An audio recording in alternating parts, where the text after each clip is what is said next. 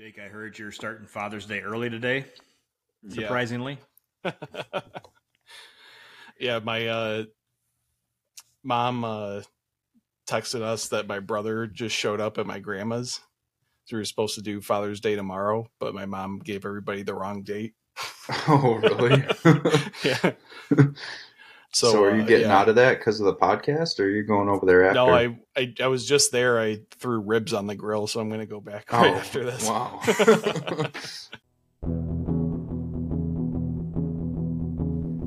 podcast about bourbon and the ones who drink it.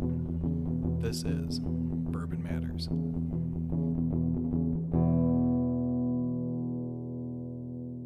Welcome to Bourbon Matters. I'm Jake.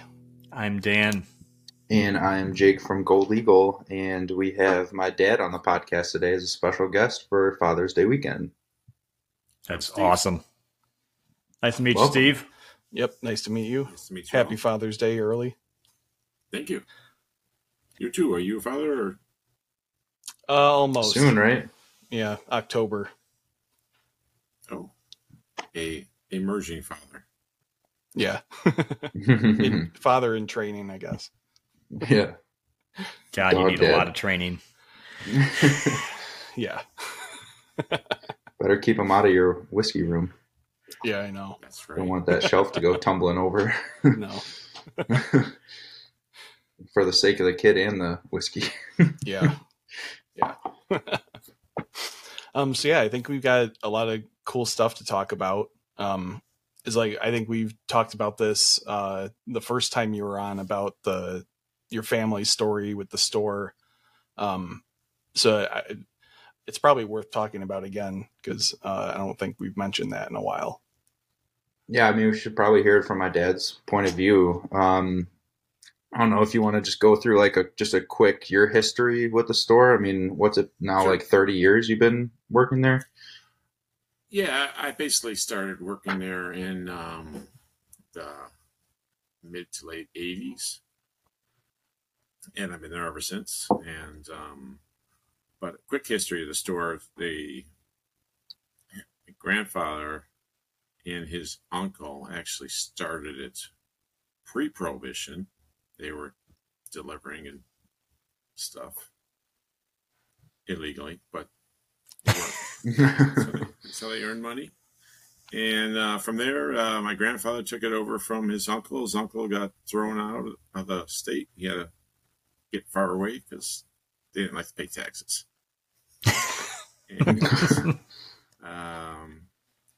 So my grandfather basically kept the store himself, and from there, my dad took it over in the late 50s and moved it out to open up a store in Mount Prospect in 73.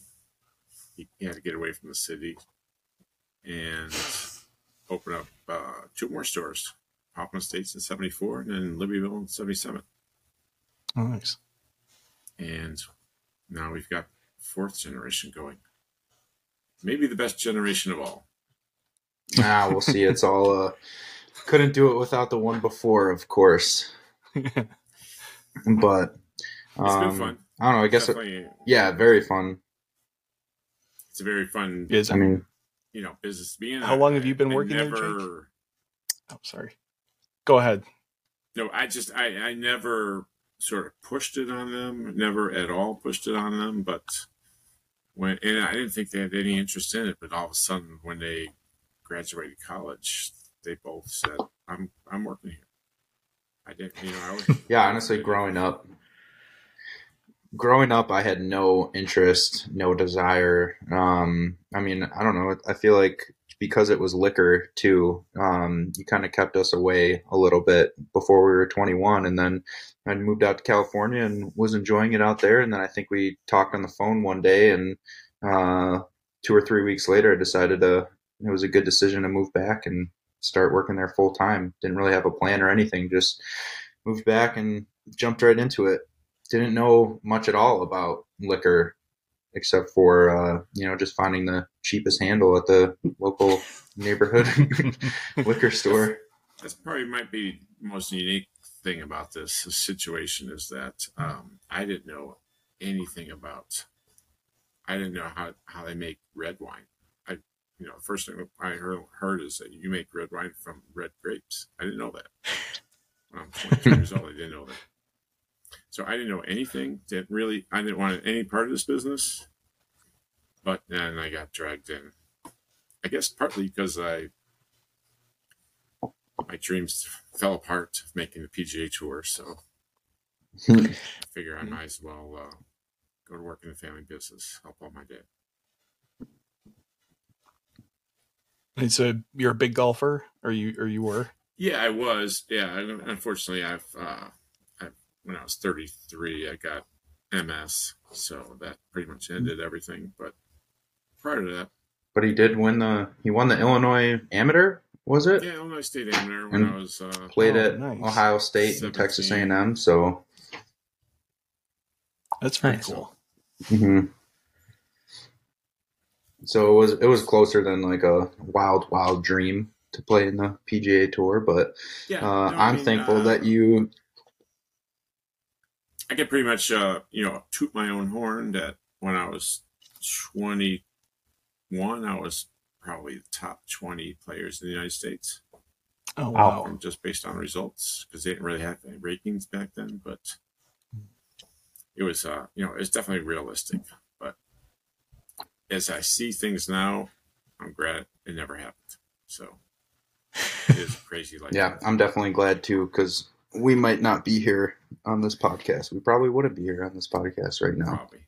Yeah. So no, this is fun. This is really Jake and Brett have really opened my eyes to all these changes that have gone on, and the changes are tremendous.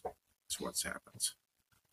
And what are some of the biggest changes you've seen since they've kind of taken the reins over?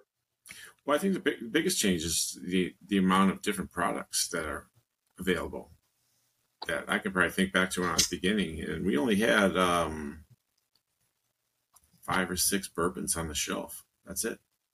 And that's all we cared about was, everybody was trying to sell half gallons. And, it's strictly based on price. You buy it for $20 and you sell it for $19.99.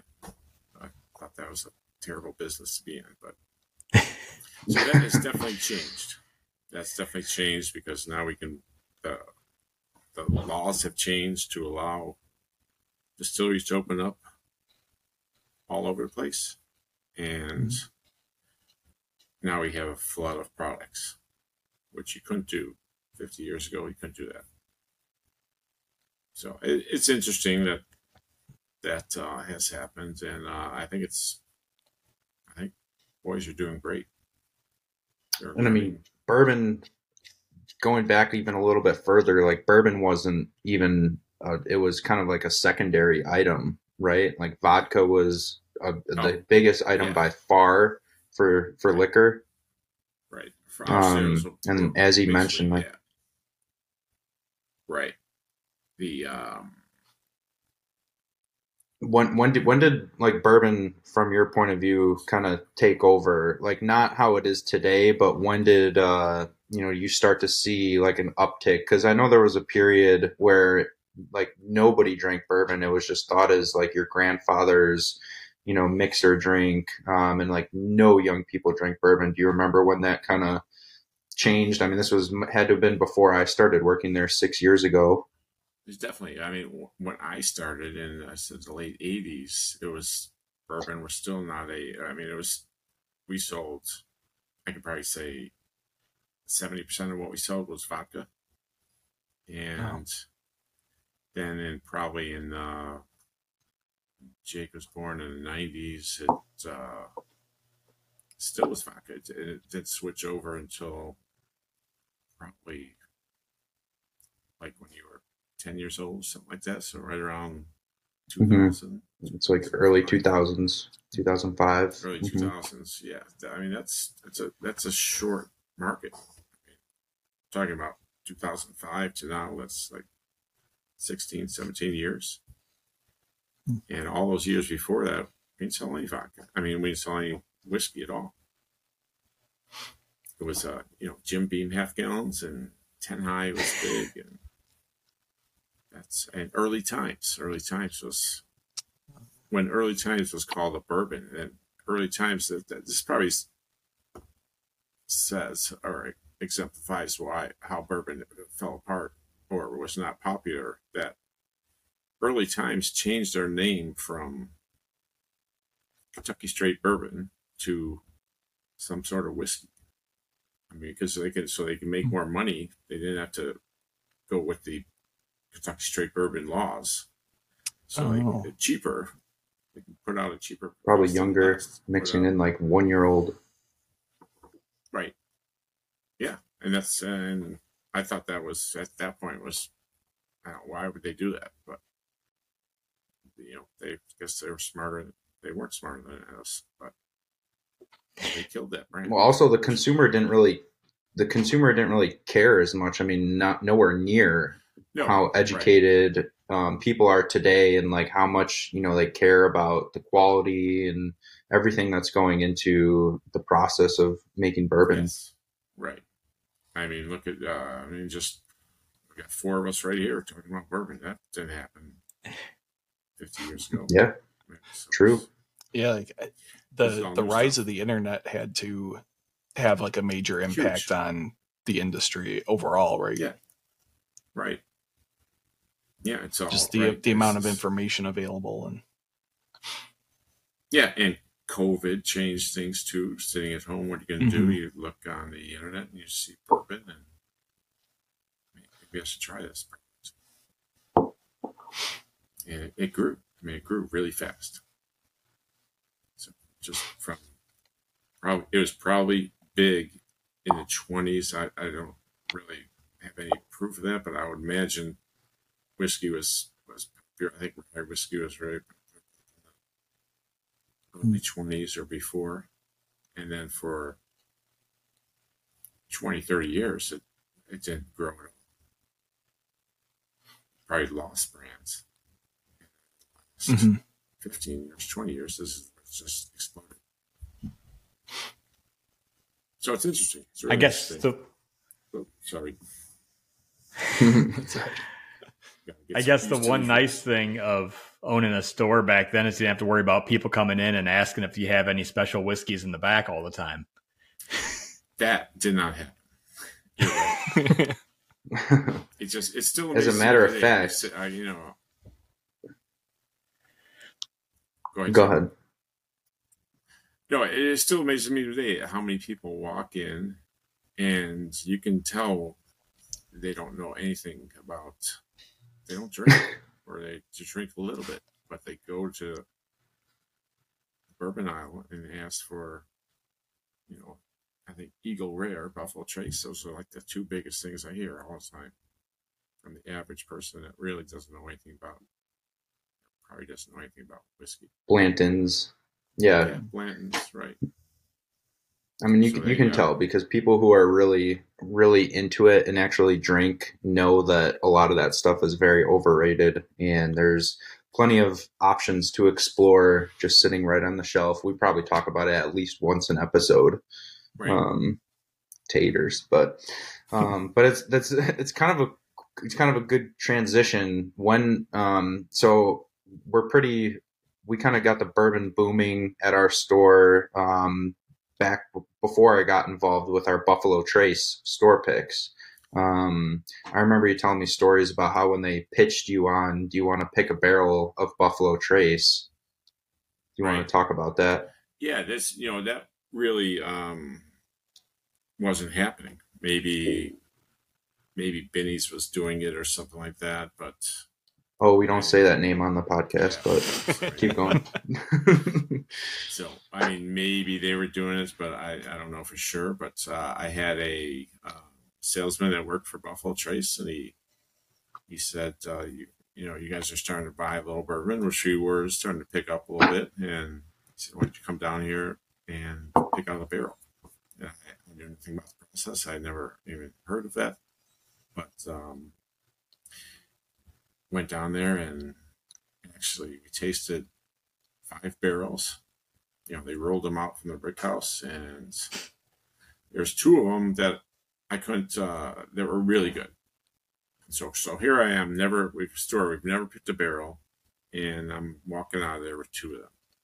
I'm thinking, God, my dad's going to kill me and just spent $10,000. But they sold. They sold, and they've been selling ever since. And now finally, and then probably 15 years later or 10 years later, they cut us off. They started saying you can't have, originally it was all you want. Then it was 6 barrels a year. Then it was 4 barrels a year. Now it's, I don't know, Jake, was it 2 barrels a year? It's like, 3 barrels from them a year. I think we might be able to do an extra one this year, but only one Buffalo Trace barrel. But even like 6 years ago, I remember when I started working, and we would pick a barrel of Buffalo Trace. We would get it in. Usually would take 3, 4, maybe 5 or 6 months to sell through it. And as soon as we got down to like 3 or 4 cases, we would just ask them for samples. They would send us samples. We would pick another one. And then the next barrel would come in by the time we sold out of those last 3 or 4 cases. And I mean, now Buffalo Trace barrel's gone in 2 hours. Right. Limit 1 bottle per person. So it's just in the last 6 years, there's been so much change with that. Right. But yeah, I remember just you talking about how the first time they asked you to pick a barrel, you thought it was kind of crazy to buy one whole barrel. But it's very cool that we were one of the first stores, definitely, I think probably one of the first independents to start doing barrel picks. Right. And I mean, I'm sipping on Buffalo Trace right now because I knew we were going to talk about this. This is our 41st single barrel that we picked. And I think we have 42 coming next week give a little hint to those who are listening. I think there was a problem with the numbering too, so I think. You think we got? We're on it. Oh wow. And then I remember you also saying that you kept one of each up until maybe about barrel 20, and then just decided one day, what's all this bourbon doing sitting here? Like, let's just put it on the shelf and get rid of it. Yeah, that was Because how cool would that have been to put up a display of one of every Gold Eagle barrel picks of Buffalo Trace? Yeah, I had them in the office, and then one day it was we didn't have any on the shelf. We didn't have any access to it, and I just said to myself, why just put those, why am I holding these things? And I put them out, and it sold that day. It was quick. But I'm not it's got to be crazy. I'm not a go ahead, Steve. Saver. I sort of do with wine, but I haven't done it with whiskey. So you can tell just from looking at Jake's background that he's not a saver either. He drinks every single bottle he buys. Yeah, I mean, that's what it's for, right? I'm trying to find people that I can pawn stuff off on. Yeah, I mean, he does. Like, I'll be honest, like, a lot of my barrel picks that I really enjoy, I do put a bottle or two aside. I don't know, come back to it in 10 years and remember picking that barrel and being able to tell a story, I think is going to be very cool. Or to put it on the bar and do like a vertical flight is very cool. And my dad is always like, let's just sell it. Let's just get the money. But I think especially recently I think you're kind of coming on board to the fact that, yes, this is a booming category right now, and it's still kind of in its beginning phases. Like, there's still a lot more room to grow just with how many new people are getting into it. Definitely. Yeah, I don't see an end in sight, but Mm-hmm. it's just, it's, as I said, it's amazing. It was all vodka, and then at some point I think vodka started dying out, and I think bourbon just moved in, and I mean, bourbon blows it away now. I mean, we probably sell, what do you think, 80% of what we sell is bourbon now. Yeah, I think so. That's incredible. Yeah. That just leads into the unique thing with bourbon and whiskey, though, is talking about saving some of these bottles and barrel picks that you're doing and trying them 10, 15 years down the road. It's you don't get that with many other spirits. I mean, no one's holding on to a bottle of Belvedere for 20 years.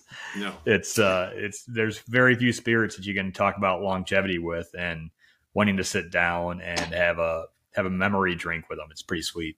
But do you guys think that it changes in the bottle?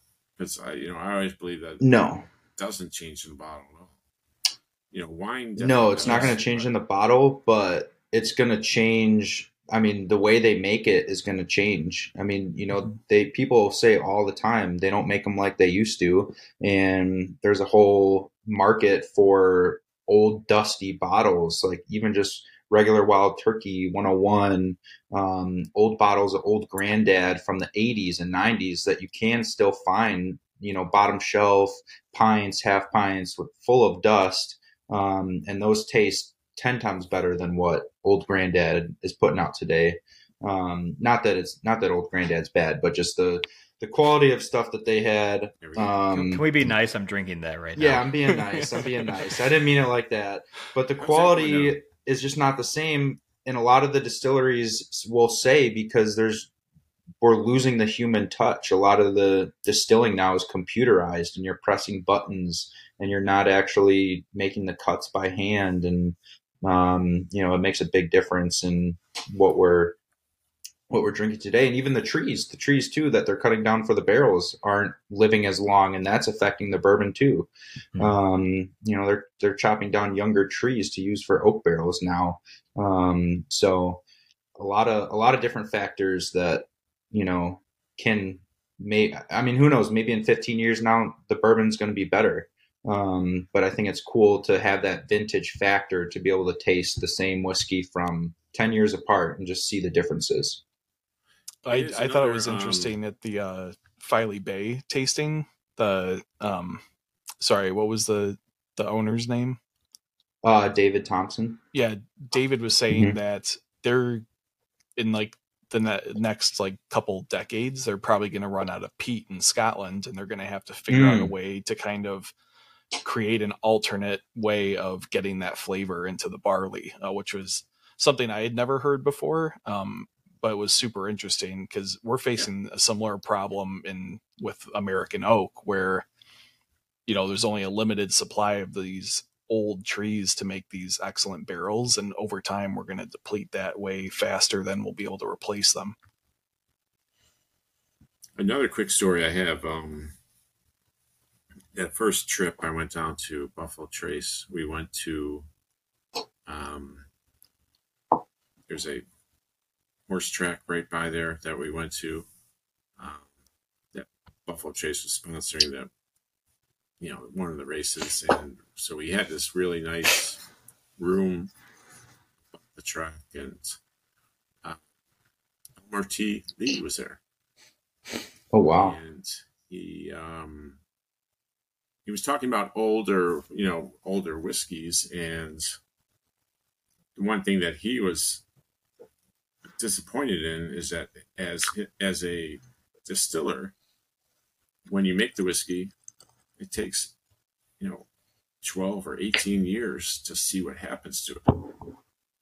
So he was he passed away probably 5 years after that, so he never got to see a lot of the stuff that he made at the end. So he never got to change, so in his lifetime, saying every 10 years to get a barrel to go, to mature. And then you got to wait another. So if you don't like what happens, make some changes, and then you got to wait another 10 years to see what's going on. So it's a really slow process.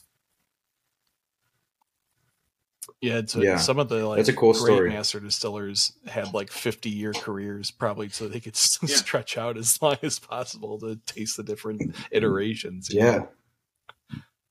Mm-hmm. Yeah, and I never knew you met Elmer T. Lee. So 50-year. So if he was, just the master distiller for 50 years, he probably only got to change whatever changes he wanted. He only got to change it about 5 times in his career. Yeah. All right, so I got something to share. I was trying to find the actual booklet, but I couldn't find it. But luckily, I have some pictures on my phone of the first ever Gold Eagle Whiskey Fest. I don't know. Yeah. I don't know when this was. What do you think, Dad? 15, 20 years ago? Yeah, I mean, it's got it probably in the early 2000s. Early 2000s. So in this booklet is all the things from the tasting. And everything was being tasted out, and everything was also for sale that day. So I'm going to read off some of them. So the first table was Old Forester, and they were pouring birthday bourbon. Next table was Buffalo Trace. They were pouring Blanton's, Eagle Rare, Elmer T. Lee, Weller 7-year-old Special Reserve. I guess it had an age statement back then. Weller 107, Weller 12-year. Highland Park was there pouring Highland Park 30-year, which is probably a couple $1,000s a bottle now. In Yamazaki 12-year was $60. Yamazaki 18-year was $80, and now they're $160 and $500 and impossible to find. Yeah, so that was our first whiskey fest. They were pouring all the good stuff. I think George Stagg was in there too. I didn't have pictures of that page, but I'm pretty sure that was in the booklet as well. Sounds like Tater Heaven. Well, this is. I mean, think about it. They had to go out and taste this stuff out to get people to buy it. That's just how it was 15 years ago. Imagine having a time machine and going and filling up a couple of storage units. Whenever I hear about whiskey tasting these days and you hear that they're going to have a Sazerac rep there or things like that, I just feel so sorry for that Sazerac rep, just knowing that people are just coming up with empty glasses, just holding them out, just not even saying words like, pour.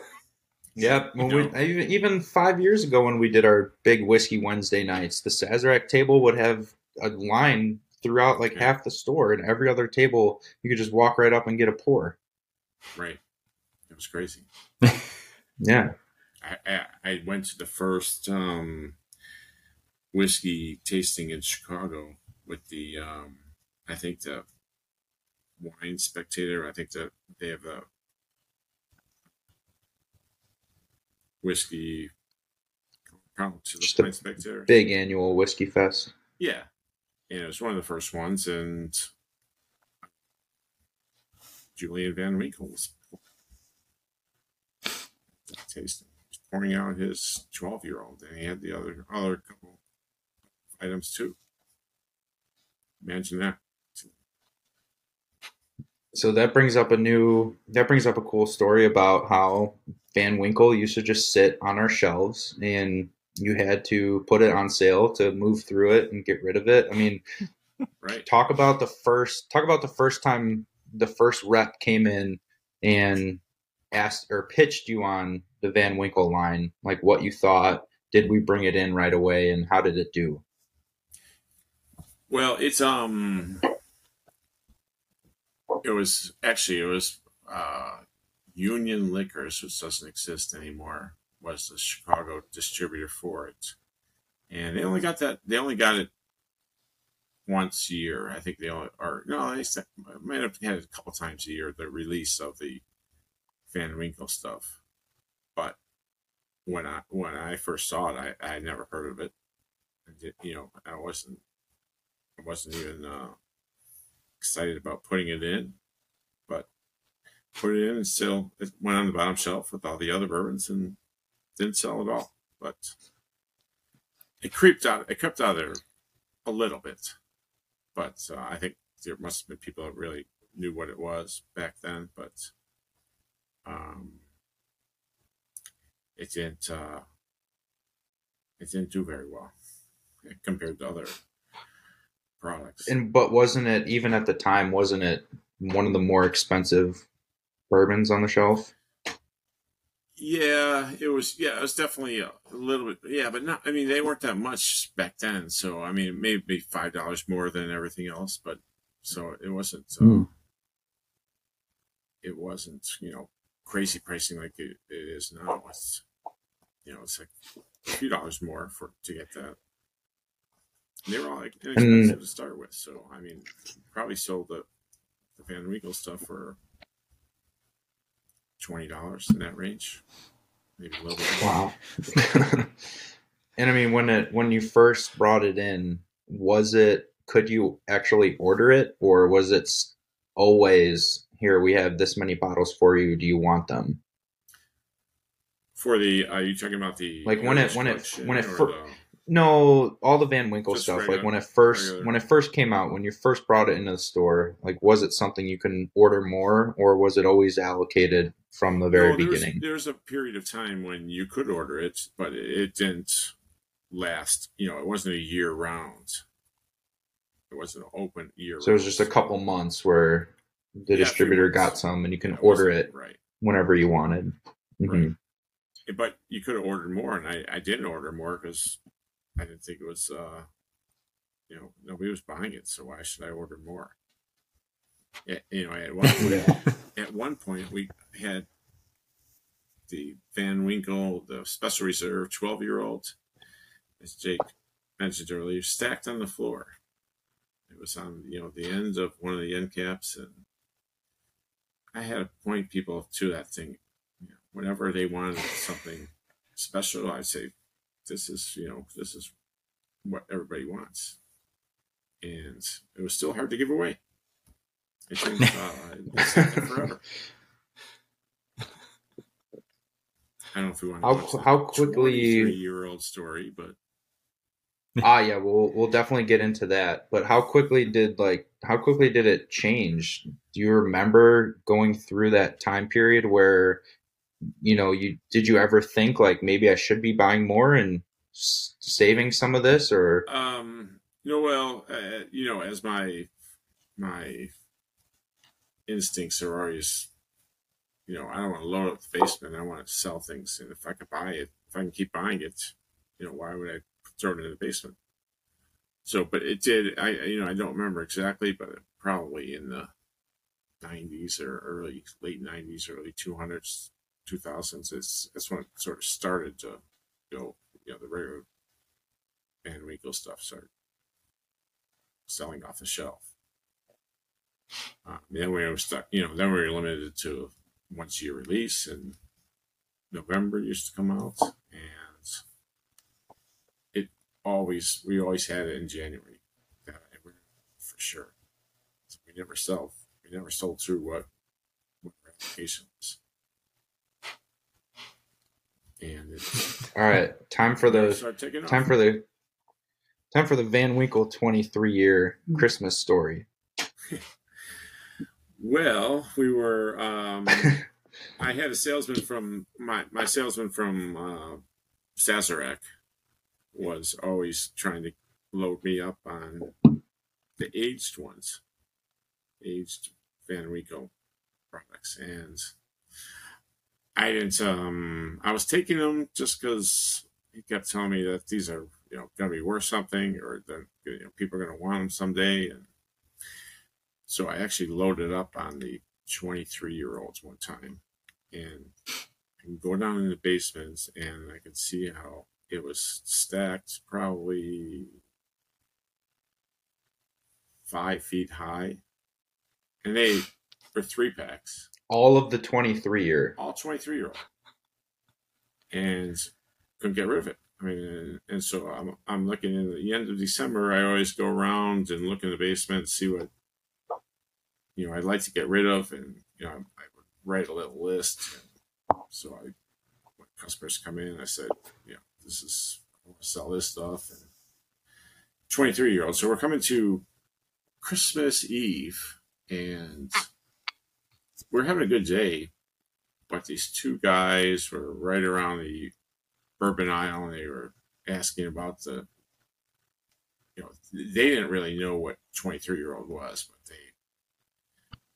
they were looking at it, and they were on their phones talking to their buddies, and I said I have like 6 cases of this 23-year-olds.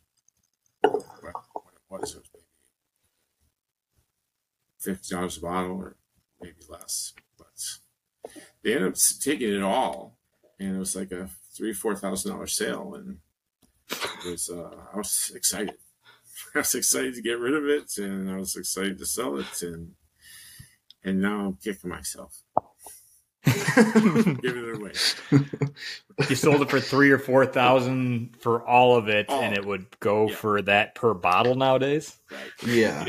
But at the time, it was a great sale. Like I remember you saying how you ran upstairs to your dad and was so proud to tell him that you just made a $3,000 or $4,000 sale. And I mean, can't really blame you because at the time there was no secondary market, so nobody knew, and bourbon was so new on becoming, a popular drink. But yeah. The funniest part of that to me is that the sales guy was like begging you to buy it from him. Yes. Yeah, that right. You gotta take this stuff, and I was, I didn't want to spend money when I didn't have to. So, you know what? But good on that sales guy for having the vision of, hey, this is going to be worth something someday. He was ahead of the curve. He was definitely a bourbon guy. He was just a sales guy.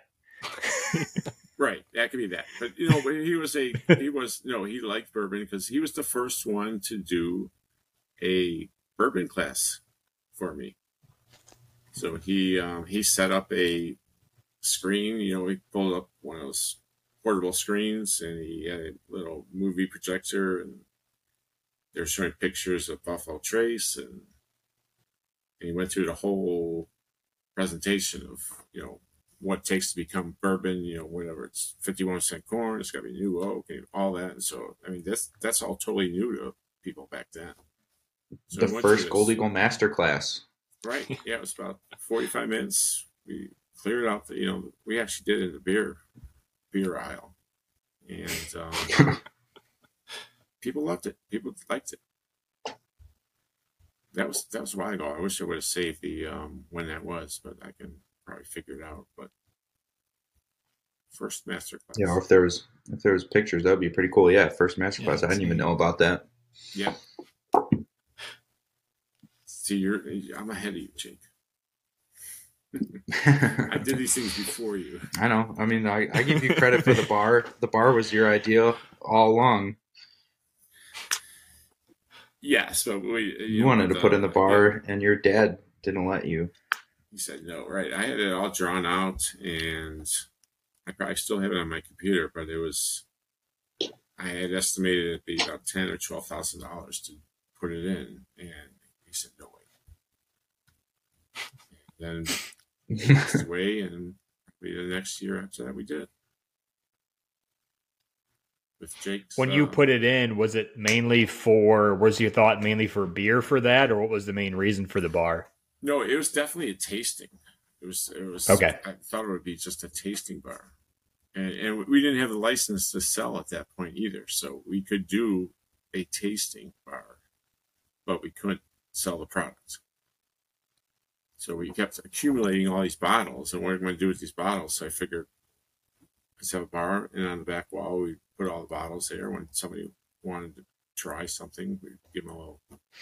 We walked around. So what gave people? Yeah, what he's talking about is like even before we put in the actual bar, we used to have a shelf with like I don't know, it's probably 50 to maybe up to 80 at sometimes bottles open that reps would just leave with us. They would come and do tastings. They would leave the rest of the bottle, and people in the store, we would sample out, whatever they wanted as they were walking in the aisles. So we kind of been doing the try before you buy for a long time.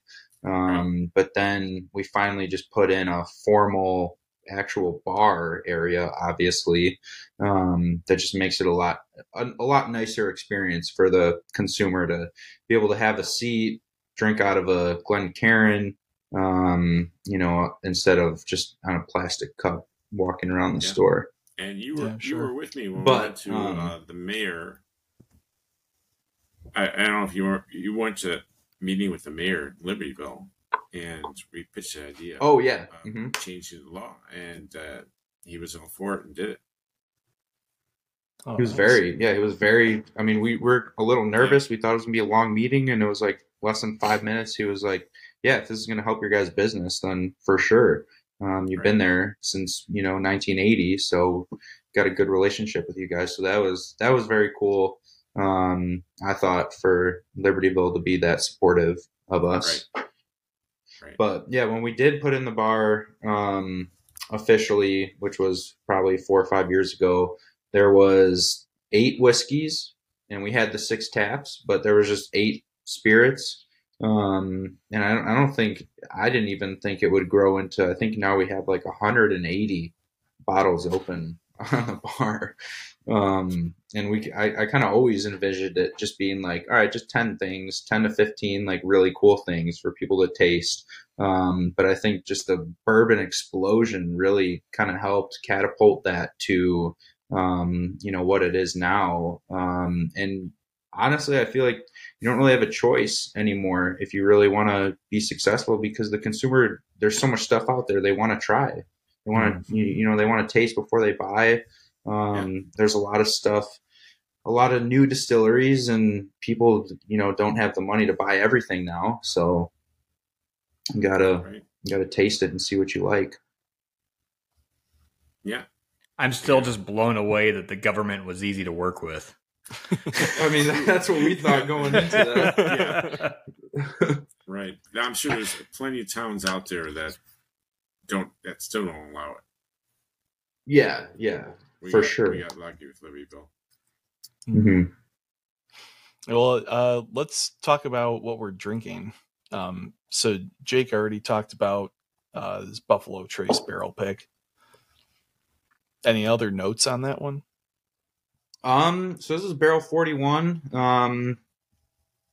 It's I think it's the most recent one that we've done, and you really, with most of these Buffalo Trace picks, you just can't go wrong. 90 proof, easy drinker, good one to start with for the day. My dad always gives me crap about drinking the 130 proof, barrel proof stuff. But it is nice to go back to a nice, easy drinker, and being 8 years old, it's got a lot of complexity at the 90 proof. And this is one that I think holds a special place in our heart, because it was the first barrel pick that we did. And that was the first Kentucky trip that I ever went on, when my dad and my brother and I went down to Buffalo Trace to pick out a barrel.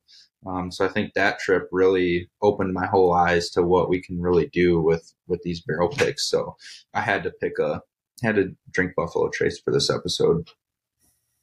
Nice. So what's your go-to, Steve? I as Jake mentioned, I'm not a fan of, maybe it's my generation of high proof items. I understand that, there's more flavor in there's more, but I think if you put a drop of water in there in your glass, and it really opens things up, and it's easier to drink. So what Jake's doing is totally fine. What people that like high proof alcohol, go at it. But so I am drinking just a Eagle Rare at a 10-year-old, and he's a big Eagle Rare fan. Yeah. Oh, okay. It's a good choice. Does he have to come in and ask you if you have it in the back, Jake, for him? This is hilarious, actually. When we released the last Eagle Rare barrel, he texted me after, like 30 minutes after I posted it. He's like, "Hey Jake, please save me one." See what I have to go through? Yeah, it's your store. I'll save you one. I mean, and I was just gonna say, I know you don't really drink bourbon too often, so like one bottle Eagle Rare will sit at your house for a couple years, unless we're over often, then we'll dive into it. But I know you also love Irish whiskey is kind of like your go-to. Yeah, it's always been because I did start liking Scotch at one point, but then I didn't like the peat, so Irish whiskey really has no peat. So Irish whiskey's pretty smooth, and I actually got a vintage Jameson bottle. 2007. Nice. Smooth. My style. So I will drink to that. Yeah. What about Sweet. you guys? Dan, you You want got to a little fancy. I see don't know, that Jake. I old want to hear granddad about that back there. fancy I cocktail. hear about my cocktail that I made 5 minutes Is that before the is episode. that a flower? No, it's mint. Oh. I had to cut. I knew we had a mint plant somewhere, but we're having our deck rebuilt, so I had no idea where it was. So I had to run around the whole house looking for the mint plant. But yeah, I made a bourbon smash. So you take a couple lemon wedges and smash them in the bottom of the glass with a couple mint leaves. And then it's just 2 ounces of bourbon and 3/4 of an ounce of simple syrup. And I'm using Watershed Bottled in Bond as my bourbon. So I thought that was the hazmat back there. That would have been a bold move. That would have been a very bold move. The lemon would just be gone at that point. A complete smoothie. Yeah. Just disintegrate. Yeah, I like the Watershed Bottled in Bond as like a cocktail base. I like to use a little bit higher proof whiskey in my cocktails, so that, especially if it's going to be mixed with ice, because as it waters down, you keep some of the whiskey flavor in there. So 100 proof is usually what I like to use. Nice. Well, in honor of Father's Day, I'm drinking Old Granddad 114. Had been wanting one for a while, but DeKalb doesn't seem to get it in very often. So luckily, I was up at a nice liquor store in Libertyville over the week, and they had some on the shelf. So I picked up my Old Granddad 114 for Father's Day. My dad is actually going to be here probably in about 20 minutes for Father's Day. We're doing some stuff in the city. So speaking about all the pappy, I think I will, just thinking of the documentary Neat with my dad being here. He's 70 now. So I think we'll have a little pour of pappy today for Father's Day before we go out and go to the city tomorrow. So that'll be our little night tonight. Nice. That's very nice. I gave my dad Pappy 12 on Christmas, and he said it's the most disgusting thing he's ever tasted. Then he went back to drinking he a bourbon Bud drinker? Light. No, he drinks Bud Light exclusively. Gotcha. See, it's hilarious. My dad will try and take credit for getting me into whiskey, which he didn't, but I'll let him have it, because after my grandpa passed away, they found a bottle of Gentleman Jack at my grandparents' place. So he gave me that. I wasn't drinking that. I was drinking Makers, but I'll let him have it. But for Father's Day a couple of years ago, we met up in Marengo at Sam's Bar because he has Pappy for pours there. And my dad's into whiskey. He's gotten more into it over the last couple of years. But he wasn't a big fan of drinking straight whiskey. It was always with Coke. And for Father's Day a couple of years ago, I got him a pour of Pappy. And I'm like, you're just going to try this neat and just see what you think. And he took a sip of it. He's like, oh, this is good whiskey. Why don't they all taste like this? So we'll do that tonight. But. Nice. Cool. Any other stories before we any other stories, final thoughts?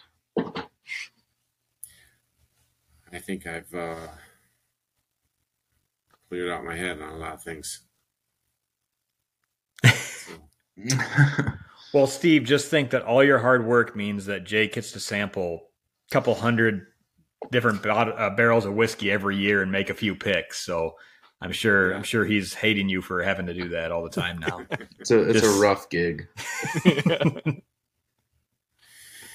It's I guess one of the advantages, but then when I come home 32 day, it's not the greatest. but you got it. I always tell them, you got to know what you sell. Mm-hmm. That's his famous line. Got to know what you sell. Mm-hmm. I like it. All right. On that note, I think we'll say cheers. Cheers, Steve. Thanks for joining us. Yeah, thank you. Happy Father's Day. Mm-hmm. Yeah, thanks. Happy Father's Day. Maybe I'll come back another day. Yeah, absolutely. Mm-hmm. Sounds good. All right, guys. Enjoy Father's Day tomorrow or Wait, yesterday. Or no, we're going to today. plug? Oh, plugs. Today yeah. or tomorrow. Plugs. Mm-hmm. Today. But it'll be today, right? Yeah. Find us at goldeaglewine.com, on Instagram, Gold Eagle Wine, Facebook, Gold Eagle Spirits, and download our app on the Apple Store or Google Play Store. And Bourbon Matters. Bourbon Matters. You can find us at Bourbon Matters on Instagram and Facebook. Listen to us on Spotify and watch us on Spotify and YouTube, or listen wherever podcasts are listenable. Awesome. Listenable. Awesome. Listenable. Yeah. All right. Cool. Cheers, guys. Happy Father's Day, all. Yep. Happy Father's Day. Cheers. Cheers, everybody.